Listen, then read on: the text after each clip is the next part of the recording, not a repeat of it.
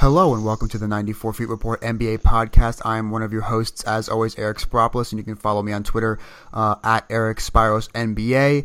In just a moment, we'll be joined by Corbin Ford, our other co-host. If you missed our previous two episodes, we started doing an episode on Thursday evenings, a kind of a 30-ish minute, free-flowing, unedited, unplanned, conversational kind of podcast. So check that out. Came out last Thursday, and we'll be doing those moving forward. And then, of course, this is our kind of hour-long segmented episode where we go through the 94 feet of a court through different segments. So let's bring in Corbin before we get started. Corbin, how are you doing tonight? Hey, pretty good, Eric. How are you, man? I'm doing pretty well. I'm doing a lot better after watching that James Harden performance. If for any of you who missed it, we are recording on Sunday, November 5th. This will be out at midnight, November 6th. James Harden and the Rockets, they just beat the Jazz 137-110, completely dominating performance. But Harden really stood out. 56 points, 13 assists on 19 of 25 shooting. 7 of 8 from 3 and 11 of 12 from the free throw line. He did this all in 35 minutes. I mean, just watching that performance, I watched the game. I watched the entire game. He was on fire. I think he had 22 points in the first quarter. I think he hit his first 7 threes. He ultimately missed one when he played in the fourth quarter to try and break the Rockets' single game record for points in a game, which is held by Calvin Murphy at 57. So when people on Twitter were really annoyed when he left the game with about 6 or 7 minutes left at 56 points because he was really tired. He was missing shots. At that point, he was missing shots that he was hitting in the first half. People were really annoyed that he went out 1 point shy of the record. Ultimately, though, 56 points, 13 assists. I believe he accounted for 91 total points if you consider it the points he generated from assists, because I think it was either 9 or 10 of his 13 assists were on 3-pointers, so that's why he generated so many points. I mean, we had LeBron's performance on Friday, which we haven't talked about yet because we had the episode on Thursday. Now we have James Harden's performance on Sunday. I mean, who's going to be next to blow us away with a performance like this? I mean, it's really incredible. We're really kind of blessed to see greatness every night of the week. Seriously, just watching this game, and I only caught parts of it, and it was just how dominating Harden was just from the opening tip. Looking at the stat line, this is crazy. I'm looking at it right now, and it's 76% from the field, 87.5% from 3, and 91.7% from the free throw line, all on a very large volume. I mean, 25 shots total, 8 threes, as you said, all together, and 12 attempts at the line. That's just unreal. It's really kind of crazy. A plus 25. I mean, he obviously is very important to this Rockets team, always has, but just how he's able to control everything from the top down on the offensive end.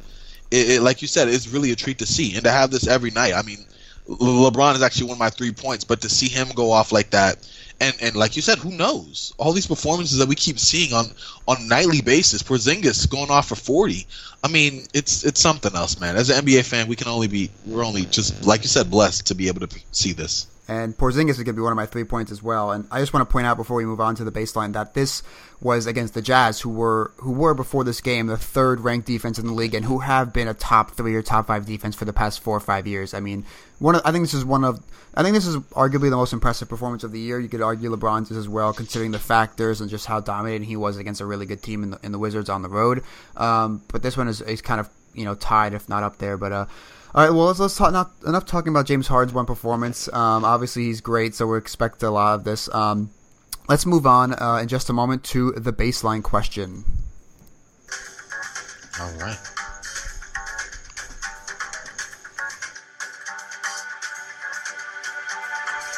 And now it's time for the baseline. Okay, so today's baseline question, and remember, each week Corbin and I alternate choosing who creates a baseline question for the other. So my baseline question for you this week, Corbin, is who will finish with the worst record in the league? I'll throw out the candidate teams. The Hawks, Mavericks, Kings, and Bulls seem to be the most logical choices here, though obviously an injury could derail a team like the Suns or something like that. But in your opinion, who do you think will have the worst record in the league when all said and done?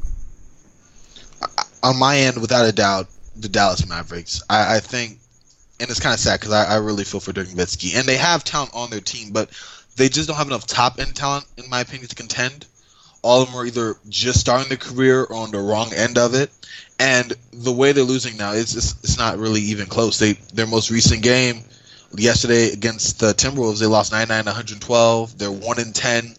They have a really rough stretch coming up where they could be, as we talked about in our last podcast, potentially 2-20 when it's all said and done.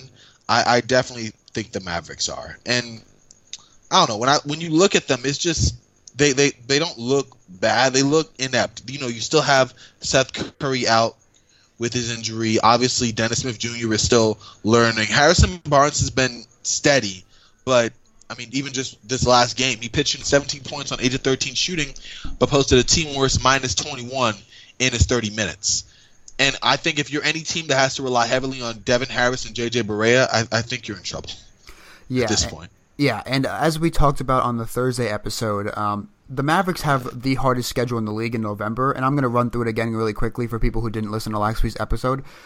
Their November schedule, they already lost to the Pelicans on November 3rd, and the Timberwolves. What am I talking about? November 4th. So, their next game, at the Wizards, home against the Cavs, at the Thunder, home against the Spurs, home against the Wolves, home against the Bucks, home against the Celtics, at the Grizzlies, home against the Thunder.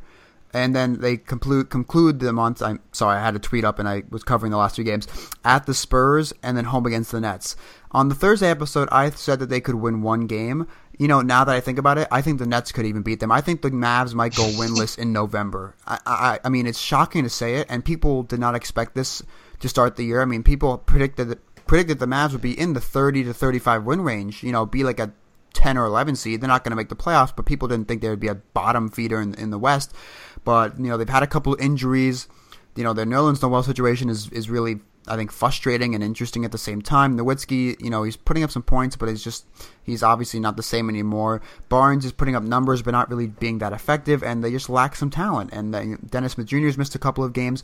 Ultimately, after this November schedule, they're going to be buried, and it's going to be up to, you know, the Hawks got a game today against the Cavs, which is, you know, surprising in itself. I have to agree with you. I think it's going to be the Mavericks. As strange and unexpected as that sounds and kind of disappointing as that sounds, I do agree with you that it'll be the Mavericks. And they have a hard time generating points. In fact, the three teams that you did mention, Chicago, Sacramento, and Dallas, were all in the bottom three as far as points scored per game. Chicago ranked the lowest with 91.9, Sacramento 93.8, Dallas checking in at 97.9. But between that and also this weird Nerlens Noel, Rick Carlisle standoff, which has been, I'm not really certain as to how it's come about. I'm assuming over the offseason and what's escalated to this point, but he only played 14 minutes in yesterday's game against the Timberwolves. And no matter how many injuries or personnel changes that Rick Carlisle seems to be making, yesterday he started Salah Mejri at starting center, he seems to stick Nerlens Noel in that bench role. Like, he will not move from that position, even if it is, let's say, a favorable spot for him to try him out, you know? So that's interesting to me. We're still waiting for Seth Curry to return from that stress reaction, his left tibia. I don't know. As you said, it's growing dimmer and dimmer around the season. Soon enough, Mavs fans are going to turn to the scouting process and figure out if they're going to get Porter or Bagley. We'll see what happens. You know? I mean, I think they should be looking at the scouting and the mock drafts every day at this point. True. All right, yeah, so that's the baseline question for the week. Anything else to add, Corbin, before we move on to Full Court Press? Well, actually, what do you think, if I could, what do you think about the Bulls? Only because the verdict is out on my end as far as Fred Hoiberg's coaching. I do think that he's not a great coach, but I don't think he's a horrible coach. I just don't think his personnel fits with his pace and space strategy. But I wanted to hear your thoughts on them, just because I think they're an intriguing team for a bad team. Yeah, I mean, they're obviously going to be bad. And as you mentioned, the personnel doesn't fit Fred Hoiberg's system. I mean, they have the worst offensive rating in the league at 91.7, which is, I mean, the Kings are 29th at 95.7. So that's a 4-point difference. That's how bad the Bulls' offense has been. But surprisingly, their defense, and they've always been a pretty solid defensive team, their defense is actually 8th in the league. It's really they've been winning games with defense. They only have 2 wins. They did have a nice win at the Magic. You know, my take with the Bulls, we've seen the Hawks have gotten off to a really bad start. I know they had the win today, but they're 2-8 as well. My thing with the Hawks is that they're well coached and they're going to try hard. They just have very little talent on the floor most times, especially when Dennis Schroeder's out with injury. The thing with the Bulls is that I don't see them having that coaching that will, you know, lead them. Like, Budenholzer is a much better coach than Hoiberg, in my opinion. And I think that coaching, for these bad teams, I know that they deep down, it's better for them to lose. But sometimes nights on this, there will be coaching that really makes a difference. And Budenholzer will have that advantage over Hoiberg. Hence why I think the Hawks could squeeze out a couple more wins than the Bulls. So ultimately, I think that obviously the Bulls are waiting for Zach LaVine to come back, and he can be a big generator of offense. We actually had a really good piece on the 94 Feet Report website from Jake Panting about Zach LaVine and how he can kind of be a franchise player for the Bulls. And will remain to be seen if he can be the true number one guy, but he'll obviously generate some offense, lead them to a couple of wins here or there. But I think by then the Hawks will have, surpassed the Bulls, and the Bulls will finish last in the East. But I still think the Mavericks will ultimately finish with the worst record in the league. No, I'm with you on that, and those are some good points. That's good. I'm glad I actually asked you about that. Get a perspective on them. You ready for the full court press? I'm ready. Let's do it. All right.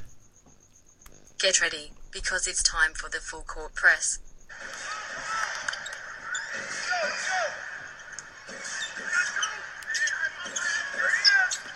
All right. So, Eric, for the full court press, we are going to be discussing the surprising and disappointing teams, just revisiting that since most teams have played around 10 games. So I see you have the Celtics up, and yes, 8-2, number one defense, 15th offense, and second in net rating, and winning games with great defense. Kyrie and Horford, as you said, have been deadly.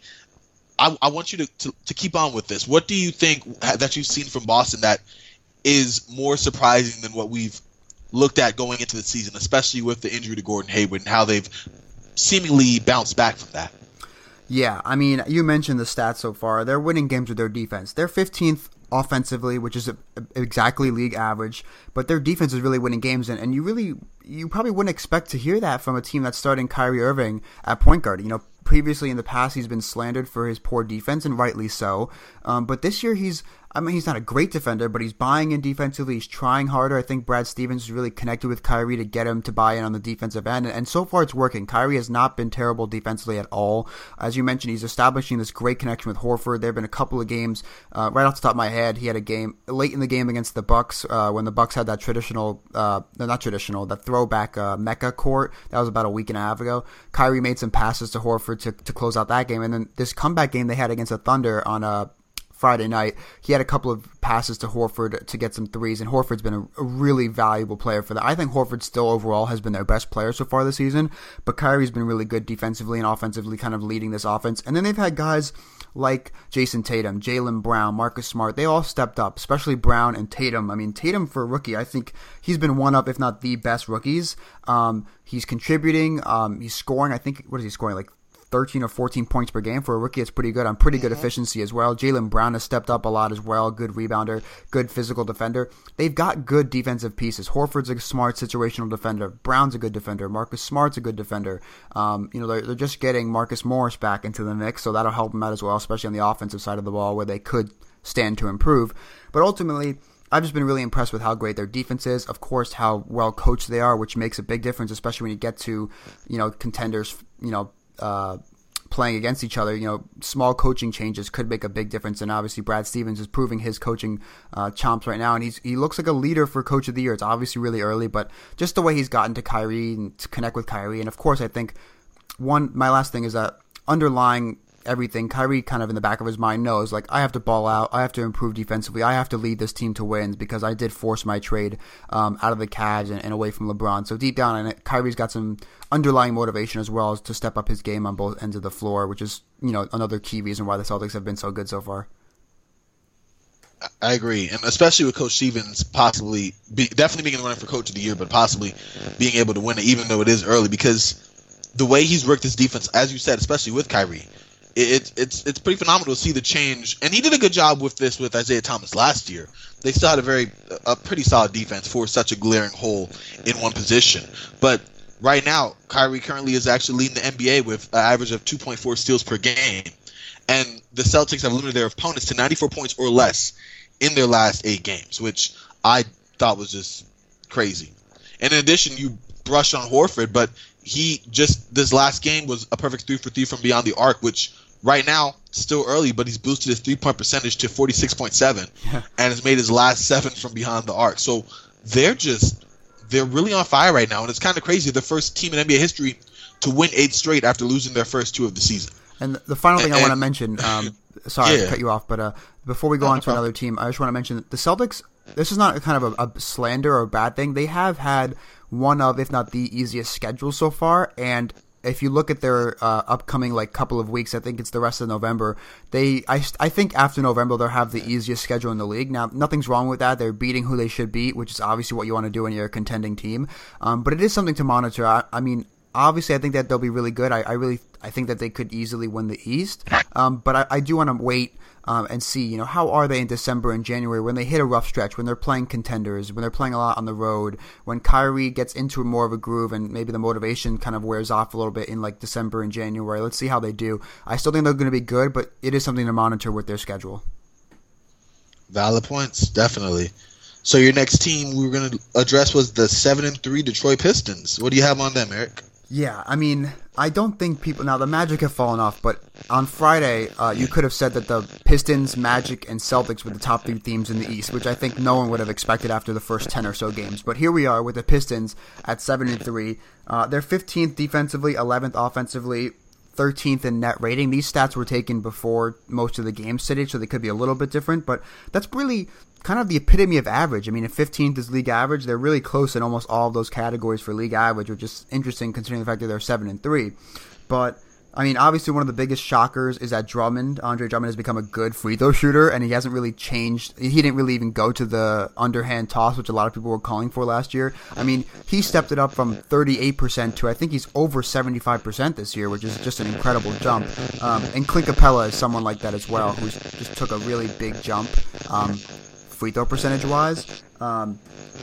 Obviously, with the Pistons, their impressive wins of the year were their back-to-back wins at the Clippers and the Warriors. Then, of course, they followed it up with a stinker against the Lakers, but you can't win them all. And the final point I want to touch upon is Tobias Harris. I don't think he gets enough credit for how good he's been this year. I mean, he's averaging about 20 points per game on really good efficiency. He's always been a good scorer, but kind of a spot scorer. But now he's become a go-to scorer for this Pistons squad. Reggie Jackson has looked better.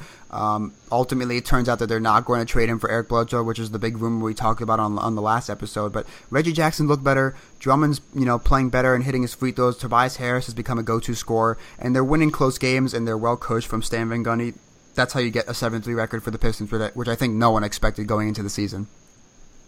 No, they're extremely solid. I like the way they've been using Drummond almost as a point center with dribble hands-offs and facilitating the offense from that point.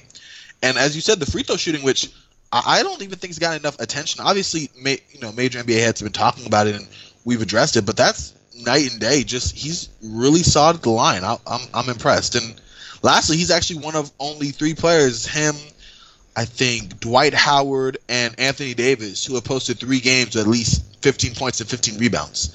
And so on Saturday, he had 16 points and 19 rebounds, and that was the 7th double-double of the season. I think that's the reason why Drummond is actually the linchpin of this strong start for the Pistons. That and the fact that Reggie Jackson was trying to play his way out of Phoenix rumors. So yeah, I mean, yeah. Before we move on to the next team, this team really kind of goes as Drummond and Jackson go. That duo, when they're playing well, this team will most likely be playing well. When they're struggling, this team will be struggling. Last year, Jackson struggled. Drummond was pretty, hit or miss. So the team struggled overall. But this year, it looks like they both rebounded. Both have improved in certain areas. They both are healthy, and we see what's happening with the Pistons, and they've gotten off to a really good 7-3 start. So that's just another impressive team. I mean, we can move on to one of your impressive teams, or we can finish off my list with the Magic. It's up to you. I'm all good. I'm all good for finishing your list. This is a strong lineup, and actually one of them was actually one I was thinking of as well. So, no, definitely. Let's keep it moving. Well, it's kind of awkward that now that I prepared these notes and now that we're finally getting to record, the Magic have fallen to 6-4 with a loss today to the Celtics we talked about.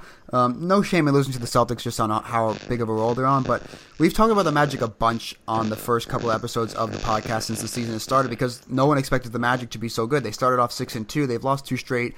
One was a really disappointing loss to the Bulls at home by double digits. This one to the Celtics. The Celtics are a good team. It still was by double digits in the end, but I don't want to spend too much time on the Magic. I just want to, again, touch upon some key aspects of why they've been so good. A big reason is their pace. They're now a really free-flowing and kind of moving the ball in transition kind of team. They're 5th in pace, which is night and day difference from what they were last year. And then ultimately the 3-point shooting. I mean, when I as of last night, they were hitting 42.1% of their threes as a team. Now, I mean, today against the Celtics, I haven't looked at the box score yet. I'm going to pull it up right now to see what their shooting was. But They shot 20% from three today. They definitely fell off in a major way. Okay, yeah. I mean, what I was expecting because this team, they have good shooters. They don't really have great shooters. Like Fournier is a good shooter. Terrence Ross can be a good shooter. DJ Augustin can be a good shooter. But, guys like Aaron Gordon and all those other guys were hitting over 50% of their threes, which was obviously going to come down. I mean, this team was never an elite three-point shooting team. So, there was an article on Cleaning the Glass about their shooting and if it can be sustainable. And obviously the conclusion was no, because this team has never proven to be this elite of a three-point shooting team. And very rarely does a team make such a big improvement shooting-wise in one offseason. So my interesting thing to watch is as the shooting reverts back to the mean, maybe around league average 35% instead of above 40%, how does their offense fare? Can they still win enough games using their defense? Are they still going to be running in transition, in December and January and February and in those later months of the season? Ultimately, there are concerning signs for the Magic. I still ultimately, based off this start, I think they have the recipe to make the playoffs. But they're a team that I would not be surprised if they completely fall out of the picture as their shooting falls off and their offense kind of takes a hit with their shooting. I agree. I'm very curious as to see how this unfolds, because if they play with this same solid pace and the shooting is halfway sustainable, obviously they're not going to be lights out. But also, I don't think that they won't be able to hit the broadside of a barn for the most part. Because even today, the field goal percentage for some of these players, Evan Fournier went 2 for 14 from the field, 14%, and 2 for 9 from 3. Terrence Ross, 2 for 12 from the field, 0 for 4 from 3. Shelvin Mack, 3 for 8, 0 for 2. I mean, it was a bad night shooting. And when they have these, they're going to just lose, and by a lot. But if they can, try to leverage that with still solid offensive play and hitting some of their shots, then yeah, definitely, especially in this Eastern Conference that's going through a major shakeup, I definitely feel they'll make the playoffs. So, like you said, it's going to be something to look at moving forward. Yeah, I mean, now I'm interested to see what teams you have on your impressive teams so far. All right, so for me, you had the Celtics, and I actually had the Wizards, but the last couple of days have made me rethink that. One of my teams is the Raptors, and they're not a surprising team. They're just not a team that I've heard a lot about in the press and in reading up until this weekend, and so I'm actually going to use that for my 3 points. But that's a team that I'm definitely going to go into. And then the Rockets, 8-3 without Chris Paul. Yes, I think they've played some tough teams already. The Jazz, this one was just James Harden dominate up and down, not really much to say. But they've had some good games where they rose above the quality of the opponent. They've had some games where they've been, I don't want to say disappointing, but like they've played teams that are substandard, and they're already dealing with injuries, so I don't really know how much of that is just the Rockets, but they're surprising me to be 8-3 and have the injuries they've had to Chris Paul. I know Luke Richard Bahamute, just I think he tweaked his knee or something. You know more about that on the Rockets end than I do, but I did hear he had an injury. Yeah, he did hit his knee today, and he came into the game in the second half for a couple minutes, and then he left early. And the Rockets don't play again until Thursday, so yeah, go ahead. Oh no, I'm sorry. No, but I was saying if you look at the schedule, they're 8-3, but 2 of their losses were to the Grizzlies, and then one was just a letdown to the 76ers. So I mean, unless the Grizzlies have their number, I mean, I don't know, but other than that, the Hornets, the Knicks, the Hawks, against the Jazz today and against the Warriors, like they're playing like an upper echelon Western Conference team. Is just in going through heavy workload. That's been a team that's been surprising to me. Yeah, and 7 of their first 11 games have been on the road, and they've beaten some good teams, they've beaten some pretty bad teams, and they've lost. They lost to the Sixers in a letdown game, but they were lucky to beat the Sixers on Eric Gordon's buzzer beater the week before. So, and then they played the Grizzlies. One of the Grizzlies games was on a second night of a back-to-back without Eric Gordon. The other one, the Grizzlies just outplayed the Rockets, and it'll be interesting to see because the Rockets actually play the Grizzlies all 4 times. All 4 of their seasonal matchups are done by November, and we don't know if Chris Paul will play in any of those games. So, yeah, wow, it's interesting to see. Interesting. the team has had to deal with a lot of injuries. And quickly, before we move on to some disappointing teams, I want to touch upon the Raptors because they lost to the Wizards today, so they're 5-4. But they have the 7th best offense and the 10th best defense, which is kind of a marker. If you're top 10 in both categories, it's a pretty good sign that you're an elite team. I mean, their net rating of 5.3 is 6th in the league, but ultimately they're just 5-4. They've kind of been a hit or miss team. The interesting thing about the Raptors, before I just want to touch upon them quickly, is that they've been taking a lot more threes than in previous seasons, and they made it like a hallmark. Dwayne Casey really said, after they got bounced out in the playoffs last year, they really said, to change the offense, got to take more threes, got to have some more pace and space, and so far they're doing it. They're not hitting as many threes as you would like, but they're taking more, and it's kind of like that Rockets recipe where the Rockets never really hit a lot of their threes. They just take a bunch and ultimately just outscore and outshoot teams like that. So it's nice to see the Raptors changing their offense, and a 5-4 starter is fine, but the numbers indicate that they're better than their 5-4 record. So I just wanted to mention that before we move on to some disappointing teams. Before if you have anything to add before we move on, feel free. Oh no, I'm totally agreeing. Definitely, let's keep it rolling. Disappointing teams now, right? Yeah. So I'll just mention mine first. So my first team is the Thunder. They're 4-4. They're currently playing right now against the Blazers. I don't know what the score is, but the Thunder. Down by 9.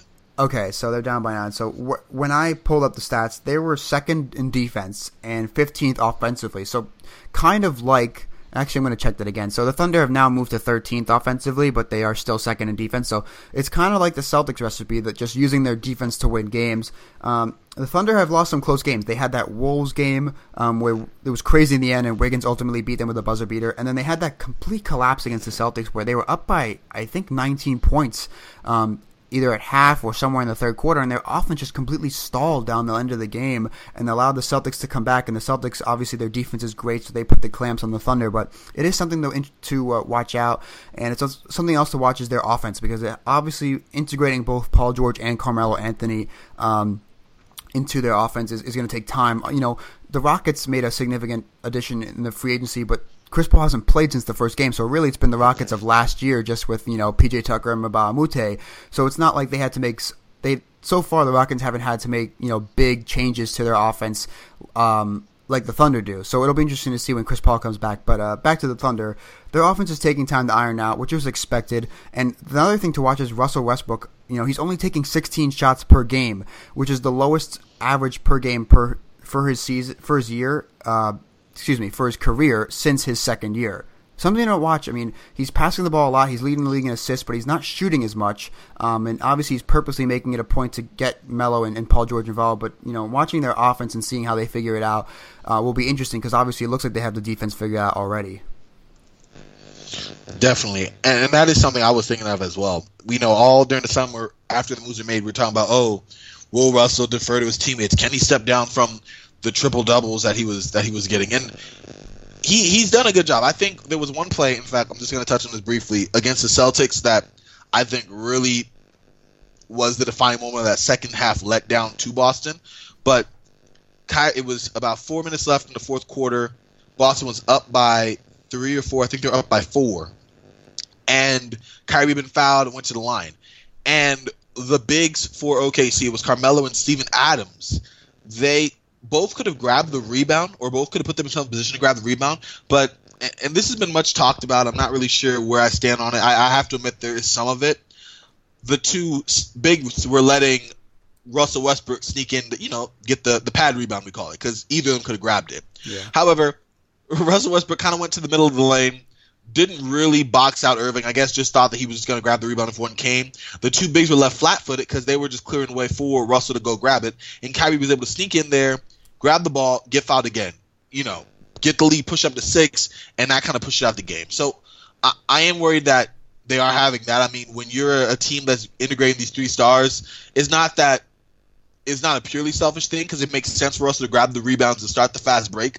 But in free throw situations, late in close games, it is fair to ask if they will start a more conventional style, and not even to center too much on those 2 free throws, but just in the game. They have a lot of times during the offensive end where Russell will defer, and it's like, you know what, you have an advantage on this point guard, take him, or the ball will find its way to Carmelo Anthony down the stretch, and he'll go back to his jab step, long contested 2, like New York, and or you'll have Paul George. I think there was something funny against the Celtics in that last game-winning 3-point shot attempt that was an air ball.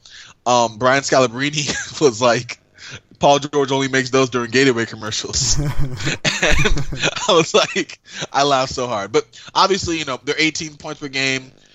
Their defense, you said third, that's really solid. They'll get it together. They're 23rd out of 30 in pace, which, I mean, you would think with Russell grabbing the ball and going off, they'd be a little bit quicker, but I think it'll iron itself out. The only thing I look at, they're 4-4. Their expected win-loss was supposed to be 6-2 based off the strength of schedule and everything. So that's slightly concerning to me. I think it really just depends on how they play against Portland before I start my whole freaking out process. But not to touch too deep on them, but that's definitely a team I've been watching intently. Yeah, and just quickly before I touch upon my next team, disappointing team is also in the same division. It's the Denver Nuggets, and they haven't been super disappointing. I mean, they're 5-5. They just haven't played great yet. They've had some kind of bad losses, and ultimately they played the Warriors tough for about a half, and then the Warriors kind of just woke up and were like, we're going to beat you down from here. But, the Nuggets have started to get in a better groove, kind of get the offense in sync, but they're still just 15th offensively. And obviously, this was a team that for the majority of last season, actually, it was about 4.5 months.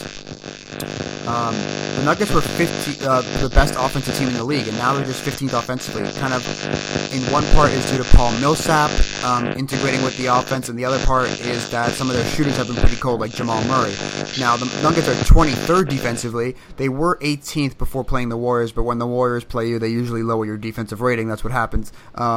So they're 23rd defensively. That'll have to improve to around 20, especially if their offense is not as elite as it's going to be. And ultimately, they're 6th in 3-point percentage as a team, which is pretty great considering the fact that, as I mentioned, Jamal Murray has been struggling from beyond the arc. So ultimately, I'm just kind of disappointed in the Nuggets' offense. Really, I mean, their defense is kind of as advertised, but their offense has been pretty disappointing so far. True. I agree. Well, I'm interested in your you have a secondary disappointing team to add up other than the Nuggets, or? Yeah, I mean, I just want to touch. We kind of talked about them in the baseline, but the Mavs and Kings. I mean, the Mavericks are 1-9, the Kings are 1-7. I mean, people expected the Kings to be bad and the Mavericks to be mediocre, but these teams are worse than people expected as is. Maybe the Kings aren't, but the Mavericks certainly are. And just for the Kings, I mean, they brought in some veterans like Zach Randolph, George Hill, Vince Carter, but they just haven't been good at all. And Hill and Randolph look completely washed, especially Randolph. I mean, his efficiency is completely down. He really just can't use his moves or his body to get into the paint anymore. And George Hill's been struggling too. He's not shooting that much. I thought he would provide more to the Kings, but De'Aaron Fox has quickly taken the reins over. And obviously, we talked about the Mavericks already. Looks like they're pretty comfortably headed for a top 3 pick, which, as we discussed on last week's episode on Thursday, it would be pretty good for them moving forward because they could pair that draft pick with Dennis Smith Jr. and kind of get the foundation for the next decade of Mavericks basketball. So, all in all, those are my disappointing teams, and I'd love to hear what your teams are. Well, I have one more, and they've been better than advertised given the last 2 additions that Coach Alvin Gentry has had to roll out, but I have the New Orleans Pelicans. Currently sitting 5-5 in the Western Conference. They're about average on offensive and offensive rating. Offensive rating, they're 22 out of 30, and the defensive rating, they're actually 9th out of 30. But I think offensively, you already know it's a struggle, just given the supporting cast beyond Anthony Davis and DeMarcus Cousins. Points per game and then opponent's points scored, they're actually really right in the middle. 17th out of 30 at 105.2 points scored per game, and then 15th out of 30 in points scored against them at 105.5. I think it's just interesting for me, Drew Holiday hasn't been nearly as good as someone who received a max contract. In my own opinion, 13 points, 5 rebounds, 6 assists. It's solid numbers, but not max numbers to me, and he still seems to be fighting his way as not only an off guard, but he is playing the primary point guard position now. Since Jameer Nelson's come in to kind of help with that, but since Rajon Rondo's been out, he's been more of the primary ball handler. But in my opinion, he still seems to be struggling to mesh with the bigs and how to find his own offensive role. And Jameer Nelson actually has been a shot in the arm for them, just coming in and steadying the team, just proving that, hey, if you can run an NBA offense, you can still find a job. 35 doesn't matter. He's averaging 7 points and 4.3 assists. And the bigs, DeMarcus Cousins and Anthony Davis, have just been dominating. But I don't know, spotty shooting from the rest of the cast, disappointing defense in some instances, and then DeMarcus Cousins, who has definitely gotten better in this respect, but there are times when he's disenfranchised, starts pouting, just argues with the refs just a little bit, hangs back, doesn't get back down to court, lets easy points go. I'm just curious as to how that will keep going when Rondo comes back, if he'll be able to help out. Obviously, shooting-wise, I don't see a big difference, but just leadership, steadying the floor, having a stable floor general on the court at all times between him and Nelson, and seeing how Gentry moves forward with this team, whether he can get more shooting in or some more strategies. I like what I see, but they've 5-5. I mean, I was hoping they'd be a little better. And mind you, injuries are taken in consideration here, but with how dominant their two bigs have been, I don't know. I think you would think there'd just been some added extra something. Yeah, I mean, it really feels like the Pelicans are almost always on a disappointing teams list, no matter what time of the season it is. But that's actually you made a great amount of points there about the Pelicans, and then kind of why they're kind of somewhat disappointing, even though they're 5-5. And that's actually a great segue for something I'm going to talk about in our next segment, the half-court heave, which we'll be getting to in just a moment. 10, 9, 8, 7, 6, 5, 4, 3, 2, 1. And now, the half-court heave. All right, for the half-court heave, this is our prediction segment. We're going to make it real quick because I just want to make a short and sweet prediction that's pretty bold, but I've also kind of hinted at over the past couple of episodes. My half-court heave is that there will be at least 2 coaching changes during the season or during the offseason for this upcoming, kind of calendar year. And I think that it actually could very well likely be 3 coaching changes. So my 3 teams, Pelicans, Bucks, and Cavs. Now, I have talked about the Bucks coaching situation, how I think that Jason Kidd is kind of the Mark Jackson to the Warriors as he is to the Bucks. So I think that the next coach will be brought in to kind of, make the Bucks more explosive and really kind of quote unquote unlock the team even more to get them to their true potential. I think that's not Jason Kidd. That's not what his role is. The Pelicans you just talked about, I think that if the Pelicans miss the playoffs and have less than 43 to 44 wins, I could totally see Alvin Gentry gone. I think I would fire him if I was in charge there as well. And then honestly, if the Cavs limp to the finals and get beat easily, let's say they get swept and LeBron kind of had it and he leaves, and I could totally see Tyronn Lue gone. I mean, maybe they don't even make the finals. Maybe somehow, they've been playing really poorly, and obviously it's still early and they could turn it around, but maybe let's say they don't make it to the finals and a team beats them in the Eastern Conference Finals or something like that. Then I think it's pretty clear if LeBron decides to leave, I think you could clearly see a way for Tyronn Lue to be fired or just, be forced out and have a new coach come in for what would be a rebuild without LeBron. So those are my 3 teams, Pelicans, Bucks, and Cavs. I'm making a half-court heave prediction that there will be at least 2 coaching changes during the season or during the next upcoming off-season. So that's my half-court heave of the week, and let's get to yours, Corbin.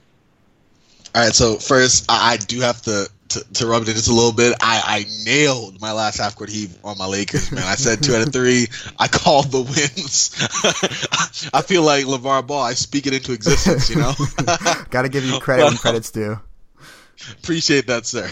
But my next one's actually also with the Lakers. But I think by the end of this year, Kyle Kuzma will be a favorite for Rookie of the Year. And here's why.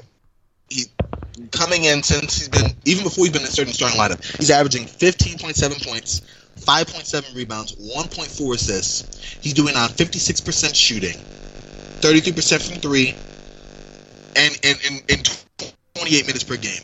And he comes in just a shot in the arm. He came against Portland, and I think he had something like 10 points in 11 minutes, single-handedly starting that comeback when we were down by 15.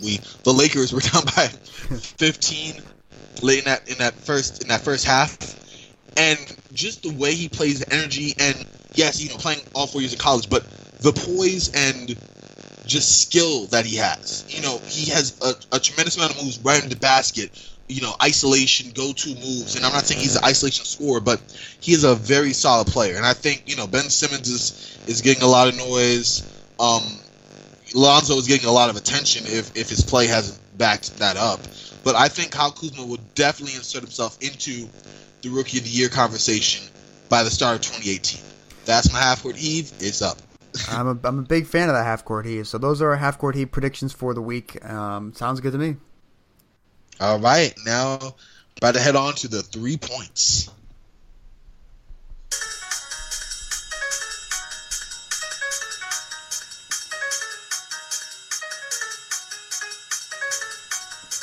And now, here are the 3 points. All right.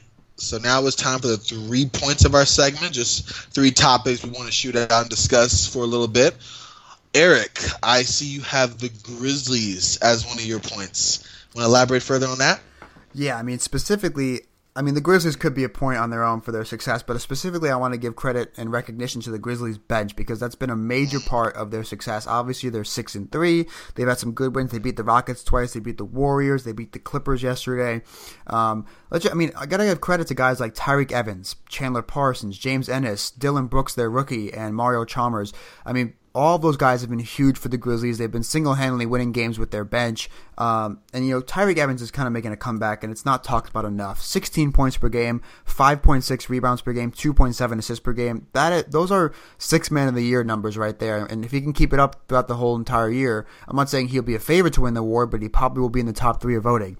Chandler Parsons, I know it's only 8.3 points per game, but considering the fact where he was last year, he had that great game against the Rockets about 2 weeks ago where he put up, 24 points. His shot looks better. He looks a lot healthier, looks a lot more athletic. It's really nice to see and kind of see him kind of earn that contract and kind of pay it off. And then, guys like James Ennis, 10 points per game. Dylan Brooks and Mario Chalmers both are scoring around 8 points per game. Their team, as a kind of a bench unit, they're scoring about 45 points per game, which is kind of in the upper echelon of the NBA. And there are nights where Marc Gasol and Mike Conley really can't carry this team. Both of those guys, Conley and Gasol, they're great players. They can take over games scoring wise, but those aren't. It's not typical for them to take over games, scoring wise. They kind of can. It's easier for them to kind of fall back into the background. That's where the Grizzlies bench comes in, and that's why it's been such a huge part of their success so far. So my first point was just kind of giving the Grizzlies bench some recognition that it deserves for the major part of the Grizz 6-3 start. So that's my first point. Let's get your first point. All right, so mine is actually going up up north to the Raptors. In my opinion, flying under the radar with all the attention that's been going to teams like Boston, Orlando, and Cleveland in the East. I thought I'd just show a little more love to Toronto. I'm currently 5-4. They did lose a tough one today to the Wizards without John Wall, as Bradley Beal dropped 38. But just seeing some offensive and defensive stats from them, they have been playing a bit differently. If anyone who's been watching can see that, with the uptick in 3-point attempts and the small shift in their offense through passing. They're passing more, 297 passes per game versus 275, and they're recording more assists, 22.5 versus 18.5 last year. Even if they are shooting rather poorly from deep, they're still even with them shooting poorly from deep, they're still getting those shots up. And on the defensive end, they actually rank 8th in defensive efficiency. I think you touched on their defensive prowess earlier, Eric, but they've had some dominant stretches versus teams in these past couple of games, such as in their second quarter effort against the Blazers. They pressured them into going 1 for 17 from the field. They had a second half against my dear LA Lakers where they forced them to go 15 for 41. And they had a fourth quarter against Utah where the Jazz could only make 5 out of 20. And the Raptors right now are allowing the 4th fewest 3-point attempts per game. They're holding their opponent to the 8th lowest 3-point percentage. They're forcing the 5th most turnovers per game thanks to their 4th place ranking in steals. And they're also leading the league in deflections per game. And this is in spite their success or seeming success because they have solid offensive defensive ratings, but it's in spite of the play of Kyle Lowry, who was struggling this season. I think he went 0 for 4 today from the field, 0 for 2 from 3, but he's averaging just 13.1 points on 39.2% from the field.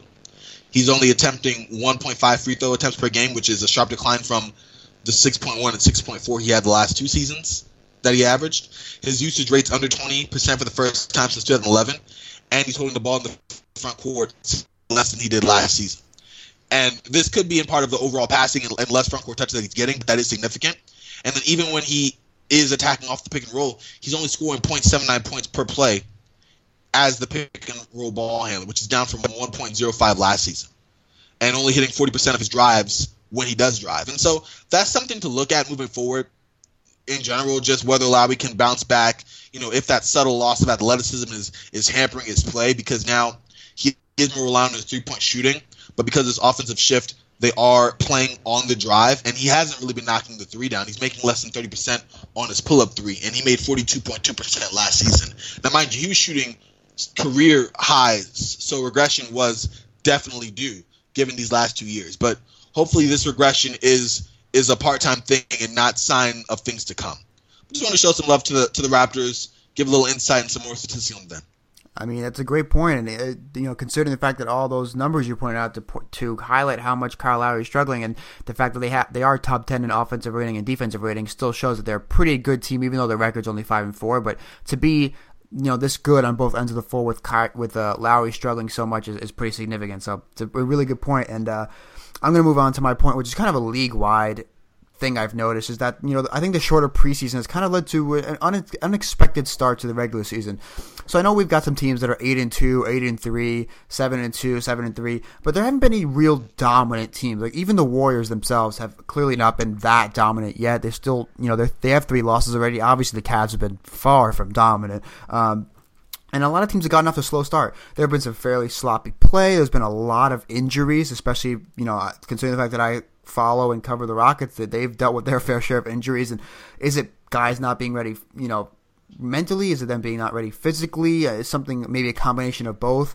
I mean, ultimately, I know they started the regular season about a week or so earlier because they wanted to cut down the number of back-to-backs and 4 games and 5 night stretches. So I think that ultimately we'll be able to evaluate how effective this change was to the season schedule and structure when we get to like December, January, February, when teams have the less back-to-backs and the 4 games and 5 nights. Will we still see fans and teams in the league complaining about stars resting on national TV games? I highly doubt it, but it's still possible. Will we see more injuries throughout the course of the season, or were the kind of the rash of injuries happening in the first couple of weeks because the season was started earlier? I think it's too soon to judge how effective or good this change was to the schedule structure. I know I enjoyed the NBA season getting off to an earlier start. That meant a shorter off season, which is great. But I think it's led to a very it's led to a very interesting start to the regular season. So that's just kind of my second point, league-wide trend that I've kind of noticed during the first 10 games or so of the season. So let's hear your second point. All right. So mine is just going back on what I think was a defining game for LeBron James against the Wizards this past Friday with his 57 points. And I read a good article on USA Today they compiled it for me. I'm just reading it out to you. But 8 really interesting points that I wanted to bring out.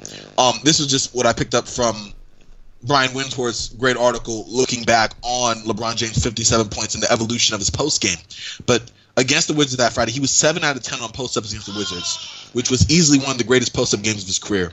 And he made 14 baskets in the restricted area, which was also the most in his career, and 23 field goals, which was a career high. And so the 8 points, those 57 points, now they tied Cavs' franchise scoring record, which was set by Kyrie Irving a couple years ago against the Spurs with the 57 points, which I thought was interesting. I was actually hoping, even, as there was no time for him to get those points, I was hoping to get one more just to put himself on the top. Like, yes, I am the king. Like, I'm not sharing this. But, he did what he had to. He became the 7th player in NBA history to score 29,000 points. In doing so, he became the youngest NBA player to reach that threshold. He had the most points he's ever scored while on the Cavs, obviously, and at 32 years to boot. He now ties Allen Iverson in 11 games for the 6th most with 50-plus points. And then they actually put together, USA did a great scoring breakdown of all the plays he scored on, which was aside from free throws. He scored 16 on John Wall. He scored 11 on Kelly Oubre Jr. He scored 11 on Otto Porter Jr. And he scored 10 on Bradley Beal. He has now scored double-digit points in 800 consecutive games. He was only the 2nd player who has been in the league for over 15 years to score 50-plus points. Of course, the other being the GOAT, Kobe Bryant. And just the way he did that in such a dominating performance. And yes, they needed that, and the Wizards were talking. I'm sure you're going to touch on the Wizards later, but they were talking that trash. They obviously felt compelled to back it up, and to see LeBron just calmly go in the post, a fadeaway, a shimmy here, a knockdown 3, just giving it to them and showing, hey, I still got it. You still got to get through me. I mean, for me as an NBA fan and just as a LeBron fan, I started to like him as he's gotten older. That was just a great moment to see. Just the mastery that he showed in that one game that also revealed the time he's put into his craft and the evolution of that. Just giving a little bit of love. But let's hear your third point, man. Yeah, I mean, before I get to my third point, which I'll stay in the Eastern Conference, but I just want to mention that it's really nice to see LeBron put up these kind of incredible performances at this stage of his career, and I want to give a shout out to Alex West, who's one of the writers at 94 Feet Report and hosts the N1 podcast, because he had a really good article earlier in the week on 94feetreport.com about LeBron's kind of bully ball mentality now when he's backing into the post more and playing out of the post more. And Friday's game was just the perfect example of it. I mean, the masterclass he did in the post, just abusing any defender that was on him, and the Wizards really had no answer for him. So it's just great to see LeBron continuing to put up these great performances. But for my third point, I'm going to stick with a guy who's putting up incredible performances of his own, and that will be Kristaps Porzingis, the unicorn for the New York Knicks. So far this season, and this was before tonight's 40-point game against the Pacers, in which he led a comeback and another Knicks win. The Knicks are actually 5-4 now, which is surprising. But so far this season, coming into today, in 33 minutes per game, Porzingis is averaging 29 points per game, 7.8 rebounds per game, 1.8 blocks per game, which will jump up because he had 6 blocks today. He's shooting over 48% from the field and about 35% on three-pointers. He has career highs in player efficiency rating at 26.2, true shooting percentage at 57.3, and usage percentage at 35.8, which, interestingly enough, that usage percentage actually leads the league. So he's really getting enough opportunities to put up the numbers. So the question really is, can he keep up these averages and productions for the entire season as the fatigue wears on, as defenses are more physical with him, as they're paying even more attention to him on the offensive end? I mean, I think he can because, as I mentioned, that usage percentage, obviously he's getting enough opportunities each night to get these numbers and put up this kind of production for the Knicks, and he's obviously been the reason why the Knicks are over 500 and actually winning games. And the other thing about Porzingis is I think he's the true unicorn. Obviously, guys like Joel Embiid and Karl-Anthony Towns have been called unicorns in the past, but I think really when you watch Porzingis play, he had that sequence against the Suns where he had that block on one end and then ran down the floor for the dunk, which is one of the best sequences of the season so far. I think when I watched that, I kind of decided like he is the true unicorn. That's what the nickname should be reserved for, and for Porzingis only, because every night, I mean, he almost plays like a unicorn, and he provides highlights on a nightly basis. So just for his production and just how fun he is to watch, and how good he's been in this main role with Carmelo leaving. I mean, people were wondering how good he would be on his own. Will he be able to handle the production workload? So far, so good for Porzingis, the unicorn, and so far, so good for the Knicks. So just wanted to give a shout out to Porzingis and recognize his great play. So you can round us out with your third point of the week. All right. So my last point is looking back on the Celtics' comeback against the Thunder this past Friday. A game of halves is what it was. Boston had a horrible first half and really rebounded with the second one. Just want to give a couple numbers to show some insight on that. The Celtics shot 31% from the field in the first half. They were out-rebounded by 26-23, and they turned the ball over 7 times. And they really seemed out of sorts. Kyrie Irving only had 3 points in the first half. Al Horford didn't do any better. By the end of the half, they were down 18 points, and we all, myself included, assumed it was over. And then they just started awakening. Al awoke, started attacking the basket, getting some fouls. Kyrie started scrapping. Their defense really clamped up and made some impacts. And just in the last quarter alone, Horford scored 13 points by himself in the fourth quarter, including 3 for 3 from deep. Kyrie went off constantly. He dropped 13 points, had 4 assists, came with the 5-point play I mentioned earlier where he made the shot, had a free throw, rebounded, put it back. They all came back. And out of his 25 points that Kyrie Irving scored, he scored 22 in the second half. And just the way they played down the stretch, especially as you mentioned earlier, with this young roster, with these injuries, it's really showing the benefit of having just a great tactician as Brad Stevens, but also players who buy in. Kyrie Irving obviously needing to prove himself, really coming in, stepping up. Al Horford playing very solidly. I really question how he would play this season, and so far he's been very good. And I think I just wanted to go into those stats real quick because that was astounding to me how their defense woke up and they were active and they were swarming. They were pressuring George and Melo and even Russell Westbrook at times to those kind of long twos that Boston wants them to take. And on the offensive end, they just executed to perfection.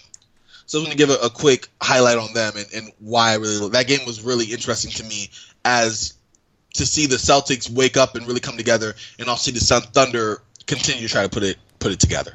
Yeah, it really was a very interesting game and a really good game down the stretch. And it's a nice third point. That'll round us out. That'll finish up our 3-point segment of the week. And in just a moment, we'll be moving on to Something Foul.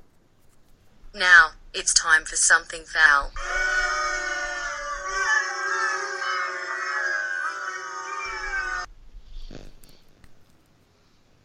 All right, so our something foul is basically our worst of the week, something, a team, a player, organization, something NBA related that we've seen, the negative view in our opinion. And my something foul, really briefly, are the Washington Wizards. So they're probably one of, if not the team that talks the most trash in the league, but they somehow don't seem to ever be able to back it up. And I know they got a good win today on the road against the Raptors without John Wall, but they talked trash before that Warriors game. I'm not exactly sure. I don't remember exactly who or what was said before that game, but I do remember them talking trash. And then ultimately they lost that game down the stretch, especially after that Bradley Beal brawl with not brawl, but he initiated a kind of takedown with Draymond Green. And then before the Cavs game, which you just mentioned as one of your 3 points, Bradley Beal says that they think that they're the best team in the East, which you never do before you play LeBron James and the Cavs. And then LeBron, of course, goes off for 57 points, 11 rebounds, and 7 assists, and a big Cavs win in Washington. My thing with the Wizards is you got to stop talking trash until you win. You got to make a conference finals. You got to show, we can talk trash because, hey, we can back it up. We can win. We can win when it counts. We can make the conference finals. We can do this. We can do that, etc.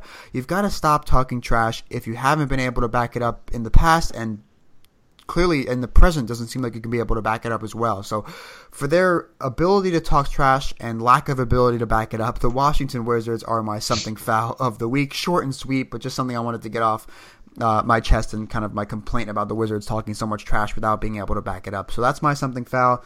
Corbin, I'll swing it to you for your something foul before we move on to our final segment. All right, so my something foul, also short, Dwayne Wade. Today, Cavs lose to the Hawks. Dwayne Wade had his best game in a Cavs uniform, 25 points, 11 rebounds, 6 assists. And, it was a tough loss. The Cavs tried a late comeback, fell short. They lost 117-115. I think because he had such a good stat line, the first real good game he's had since he's been in Cleveland, Wade, obviously frustrated, felt he needed to say something to the press. Unfortunately, it was what he said that irks me. And this was the quote. I want one time for the first unit to get on the second unit because we blew a lead. I'm waiting for that day to happen. All I have to say to Dwayne Wade is, bruh. Seriously. This was the exact same type of talk that got you in trouble last year. You and Jimmy Butler, when you said turn your teammates, when you said I don't know if they care enough, I wish you say everyone's going to go home and not eat. I can look at Jimmy and say he's doing my job. Jimmy can look at me and say I'm doing my job. I mean, when he did that, then Rondo had to clap back. That whole thing, that nearly imploded the Bulls season last year. Why do you want to do that again to even more shake your team with higher expectations than your middling Bulls team? Now, to be fair, I actually have for each of the Cavs 6 losses, I have their first quarter scores. They were down 36-18 to the Magic. They were down 26-23 to the Nets, 35-22 to the Pelicans. They were down 29-19 to the Knicks, 30-29 to the Pacers, and 37-28 to the Hawks. Yes, we get it. They've been down. They struggle with first quarters. They seem to be this offensive malaise that they have to wake up out of. However, calling your teammates out, especially in this fragile time where you're really trying to get together with championship aspirations. You're a veteran. You're 35 years old. You've been through this before. You do not need to do that. Please. Bruh, wake up. Look at your team. Go, hey, we'll get it together. Take the LeBron route. We're not going to point the finger, but we obviously need to do better. That's all you have to say. And that irked me. Come on, man. Dwayne Wade, you can do better. You better than this. That's my worst of the week. Ugh. Something foul up in here. Absolutely, yeah, absolutely. Just the wrong approach to take from Wade. So those are our something fouls of the week. And Corbin, you ready to move on to the final segment? All right, let's do it. We're going with the and one. Let's get to it.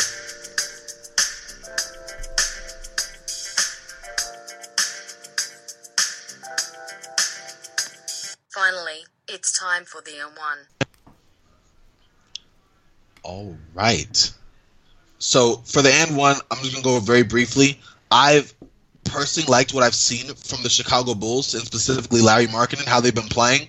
Yes, they made a competitive game out of their loss yesterday to the Pelicans. I'm looking forward to seeing, I've called them, and this has been called before, but the young Terror Bulls. See what I did there? Yeah, but I'm really looking forward to see what they do now. They have a road trip coming up that has them playing 7 out of their next 10 on the road, including games against the Raptors, the Spurs, and the Warriors. Yes, they'll probably lose all 3, but how they play and how they bounce back, knowing that, hey, we're going against a murderer's row here, and how these teams adjust to Larry Markkinen, how he adjusts to being more of a primary offensive weapon until at least Zach LaVine comes back. They're a team I'm intrigued by. As I said, they're one of the intriguing bad teams out there. And so it'll be interesting to see how they do on this November long road trip, it seems. What about you and your N1, man? Yeah, for my N1, I'm going to stay in the same division. I'm actually going to stay with the Detroit Pistons. We've talked about them a little bit, especially in full court press. They're currently 7-3, and the reason they're my N1 is because they have this next very interesting 5-game stretch.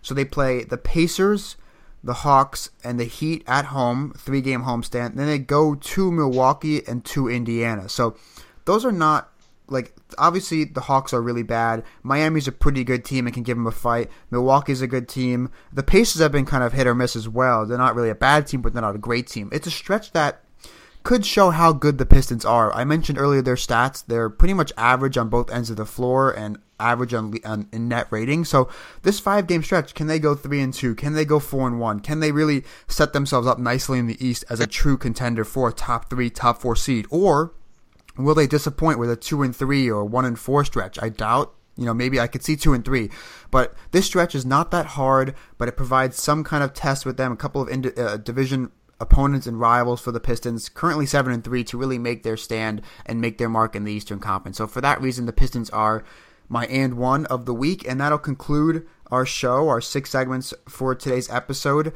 Again, guys, you can follow me on Twitter at Eric Spiros NBA. You can follow the site /podcast on Twitter at the 94 Feet Report. And of course, you can check out the website, 94feetreport.com. We've had a bunch of great content. The past week, of course, we'll have even more content in the coming week. And we'll actually be opening another round of applications to add a couple of writers and possibly an editor, not this week, but the following week. So, the week of November 13th, I believe, on the top of my head. So be on the lookout for that. Corbin, you can tell them where they can follow you and find your work as well.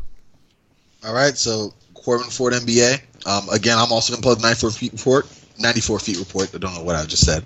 We got to get great cast of writers, great basketball minds up there. Eric, great boss. You hear his content. He knows what he's talking about. By all means, if you're listening and you're interested in joining the team, come on. It's a great little group we got over here. All right, guys, so be sure to follow us and the website on Twitter, and have a great week of watching NBA basketball. We'll be back on Thursday with our kind of 30-minute unedited, unsegmented episode as well. Take care, guys.